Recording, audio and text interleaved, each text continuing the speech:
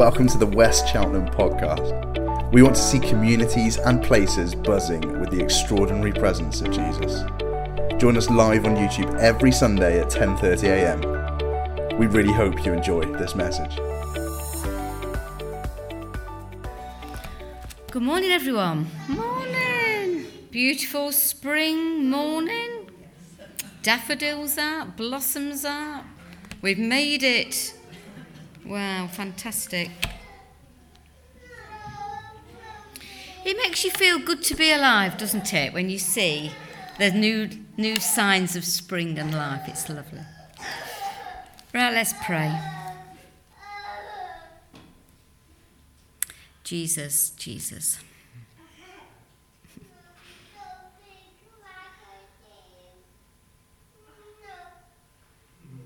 Jesus, we want to open our hearts and our minds, our lives to you, Lord, again this morning. Whatever we've come in with, Lord, whatever week we've had, good or bad, or just the same, or tricky, Lord, you know it all. Nothing is hidden from your sight, Lord Jesus. So, Father, I pray that you will today grant us your peace, your joy, and may the love that you have for each one of us, Lord, sink deep into our very being this morning. Lord, as you love us, may we love others. So, Lord, as we look at this passage that Carol's just read to us, Father, I pray that you will give each one of us something from your word this morning.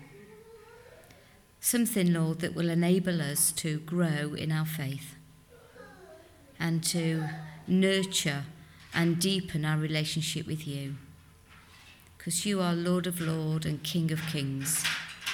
You are sovereign, and there is no one like you, Lord Jesus. Amen. Amen. So today we are looking at justice as encounter. Not really quite sure what that means, to be honest. I heard that Sarah did really well last week. I haven't listened to it yet. It was a good job. I've not had a lot to live up to. But I will. But thank you. Thank you. Justice as encounter. These two stories of Jesus in the Bible, true stories of how he met with Jairus and Jairus' daughter and the woman with the bleeding, changed lives, didn't it? It was a real encounter. I once heard, and I think it's so true and I love it, one touch of the King changes everything. You know, one touch. And some of us have probably just had one touch from Jesus all of our lives. And that, just one tiny touch, has probably kept us going. If we're still looking for that one touch of the King, it's there for you. And come for prayer ministry at the end of the service, if that's one thing that you are seeking. So here, let's have a look at the passage. The ruler, one of the synagogue rulers named Jairus, came to find Jesus. He'd heard about him, heard good things. What was the first thing he did when he saw Jesus, when he came? He fell at his feet. He fell at his feet. How often do we fall at the feet of Jesus? You know, we haven't got a church with pews, have we? Which is very, very good, we haven't. But, you know, on these pews, can you remember, they always had kneelers, didn't they? So, I mean, my mum would always walk into a church and kneel down straight away, because it's just what she was taught to do. Came in, sat down on the kneeler and kneeled and said a prayer. And I just remember being really impacted by that she did that. When I was in Street, we had a big baptism in. I'll tell you about our baptism next week at the end. But we had a big baptism in once, and it was one of these baptisms that was just, I knew it was going to be crazy. There was just people everywhere. And I'd gone to do a service at a church previous, and I came in, and it was just chaos, this baptism was. And the only thing I could do was walk to the front of the church and kneel. We had a bit of an altar. We had a church like this, but there was an altar rail, a rail that you could kneel. And I just came in and knelt. And I didn't do it to be super spiritual or anything like this. It's all I could think of to do. I just needed God's help. And afterwards, somebody came up to me and said, that was just so powerful. That just kneeling. Because it's making us humble, isn't it, in God's presence? It just humbles us. Now, we all got a bit dodgy knees, I know, So it's not always practical, I know that. But, there's a sense of kneeling with our heart as well, isn't there? Bowing our head. And some of the songs we sing, I bow before the Lord. And that sort of sense of just bowing before the Lord. Most of us can do that. Marvellous. So this ruler came and he fell at Jesus' feet. First thing he did. Wow. Now he must have believed, he must have had confidence that Jesus could heal his daughter. Because he came to see, he could have been desperate. That's a desperate situation. But he probably had confidence as well that Jesus could heal. Interestingly, he put Jesus actually in a box here. He put Jesus in a box because he believed that he could heal, but he believed that Jesus had to be and come with him. Come with me. Come and see my daughter. She's dying. And you can lay hands on her. So I thought it was quite interesting. Jairus, he wasn't like... can you remember the centurion in Luke's Gospel, Luke 7? The centurion said to Jesus, I don't deserve to have you come under my roof. Just say the word and he'll be healed.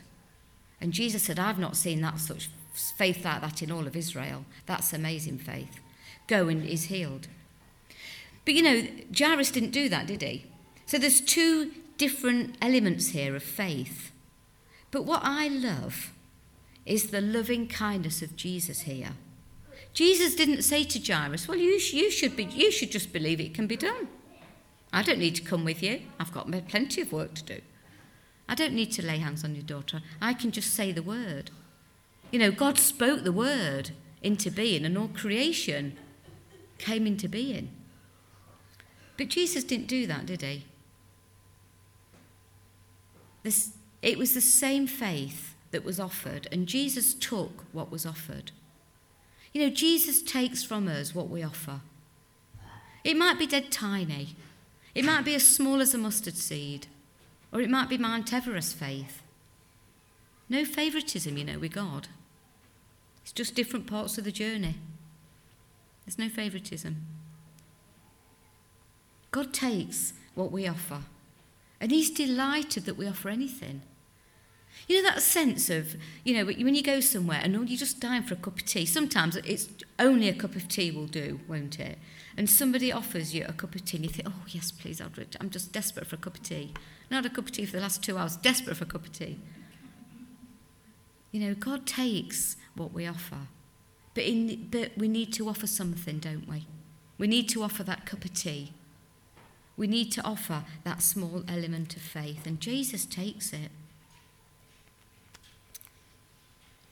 And then Jesus is going along, encounters Jairus, and then he comes across this woman. Beautiful, beautiful story. And this is where I see the justice bit.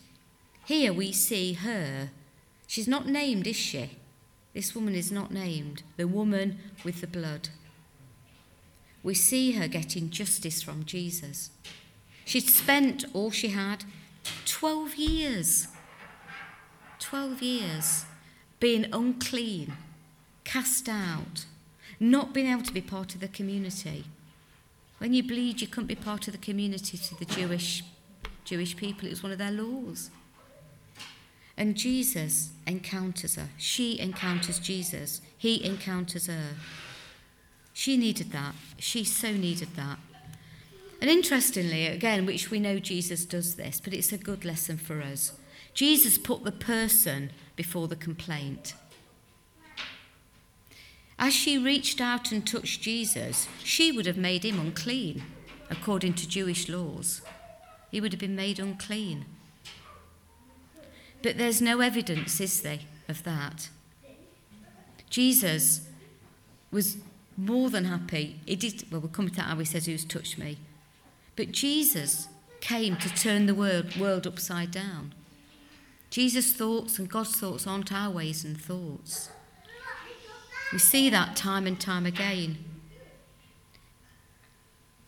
When she touched Jesus' cloak, she didn't make him unclean, but he made her whole and totally acceptable again to the whole of the community. You know, when we talk about healing prayer, and it's something that we must keep pushing through, you know, healing, whether it's mental, physical, emotional, whatever, if you're in pain, we need to push through, we need to pray for one another. We need to lay hands and we need to pray. Philip's got a nice smile. Oh, lovely. We need to pray because it's about wholeness.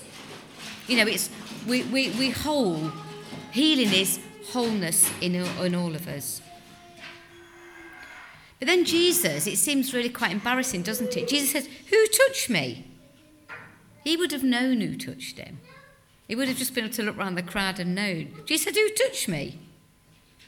But there's a difference, isn't there, between a casual contact with Jesus, paying him lip service, and reaching out to really touch and grab hold of Jesus.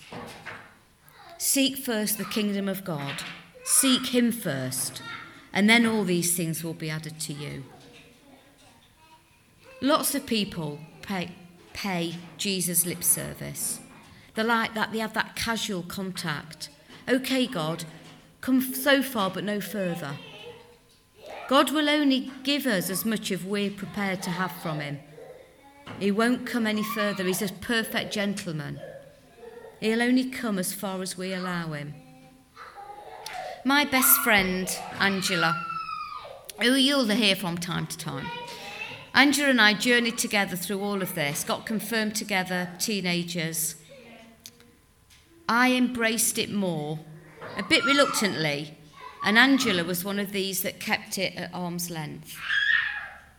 She believed in God. There was no doubt that she had a belief in God, but she kept it at arm's length. And now she's in a position where she still knows that God is God. She still would say God created the world. She'd still believe that Jesus came and died on the cross and rose again. But she won't ask him for anything because she doesn't think she deserves it. Because she's paid him lip service. She's not honoured him with other areas of her life. So she's too embarrassed to go any further. She needs to come for communion and get herself sorted out. But she lives in Derby. And she's not been to church for years because she's too ashamed to go. So sad. Because God loves her. God's just waiting without arms open wide, isn't he? Of course he is. And it's just so hard. So if she wants anything, she says to me, "Will you pray, Sharon?" So yeah, of course I will. But, you know, God will hear your prayers just as much as he hears mine. And that's true for all of us. You know, that is true for all of us. Hard. Right, I've lost my place. Hold on a sec. So when we reach out and we touch Jesus like that woman did, we're actually reaching out for a personal relationship that lasts forever. Forever. You know, in the I think it's in Matthew, Jesus says, you know, go the extra mile, doesn't he? Turn the other cheek and go the extra mile. And I've always thought of going the extra mile is about going the extra mile for people, for others. You know, somebody knocks on your door or says, "Can you take me or can you do this for me?" And all this sort of thing. I don't really want to, but, you know, go the extra mile, I better, you know. But actually, what about going the extra mile for God? You know, Go the extra mile for God. Seek first his kingdom. Go the extra mile for him. But, Jesus wasn't trying to embarrass the woman here, even though it sounds very embarrassing. You've just been healed. But there's something about owning that healing that you've got to stand up and be counted. Also, the fact he called her out, she would have known that she was healed. If it had just, she's healed, and she could probably have felt the blood, go away. But then she could have doubted, couldn't she? And a day, 2 days later, she went, well, perhaps that medicine I took 2 days before I saw Jesus did work. Jesus wanted to make it really clear he was the healer. Jesus is the healer. And I don't know if you've ever dabbled in sort of healing, hopefully not, but, don't. But, only Jesus heals. The healing comes from Jesus. I'm not saying you don't take your medicines. Please don't hear that. But some people go seeking all sorts of things, don't they? Is it Reiki or crystals or I don't know, stuff like that? Only Jesus is the healer. You just open a door to it's not good. Not good. So she would have known. And also it would have given her credibility with others.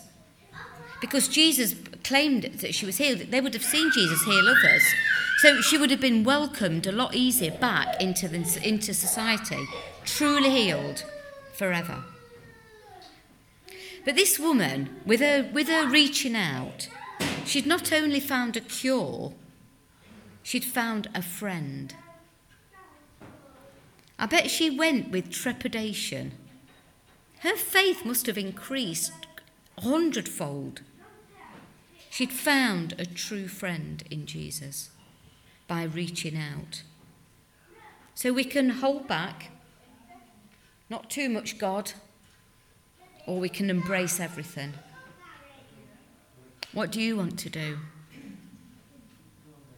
I want to embrace everything, even if it causes me embarrassment.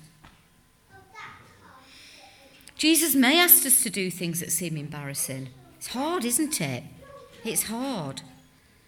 But there's always a higher purpose with God than we can ever contemplate or even know. When we're not willing to step out for God, it's pride that gets in our way. And we're more in love with ourselves and our own self-image than we're actually in love with Jesus. I always used to think, I'm talking to myself. I'm talking to myself again here, as always. But we need to work for an audience of one. When we're pleasing to God, if other people don't like it, well, I'm sorry. It's never intentional to upset anybody. But we've got to be working for God as glory. We've got to be working for an audience of one. What did Paul say? I don't care what people think. I just care what he thinks. It's what he thinks.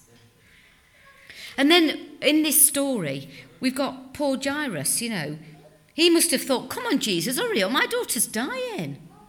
What's the delay? Has God ever taken you right to the wire and you've thought, he's not coming? Oh, it's horrible, isn't it? I wish he wouldn't do that.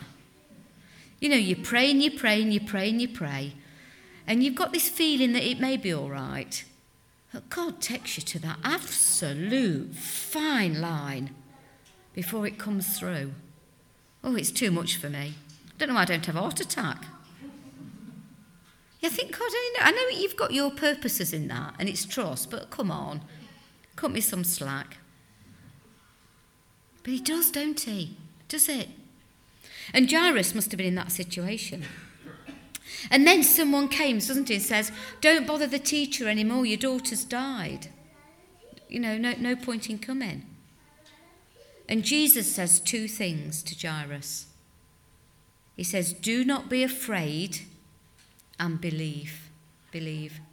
Do not be afraid and believe. You see, fear and faith do not go together. You can't put fear and faith together. It doesn't work. How hard for Jairus at that. It's dead. your child's dead. Just believe. And actually, just believe means don't try to figure it out. Don't try to work it out. Don't try to make sense of it, because actually you won't be able to. Just believe. Just trust in God. So what's our application for this morning? 2 things to go back to the justice theme.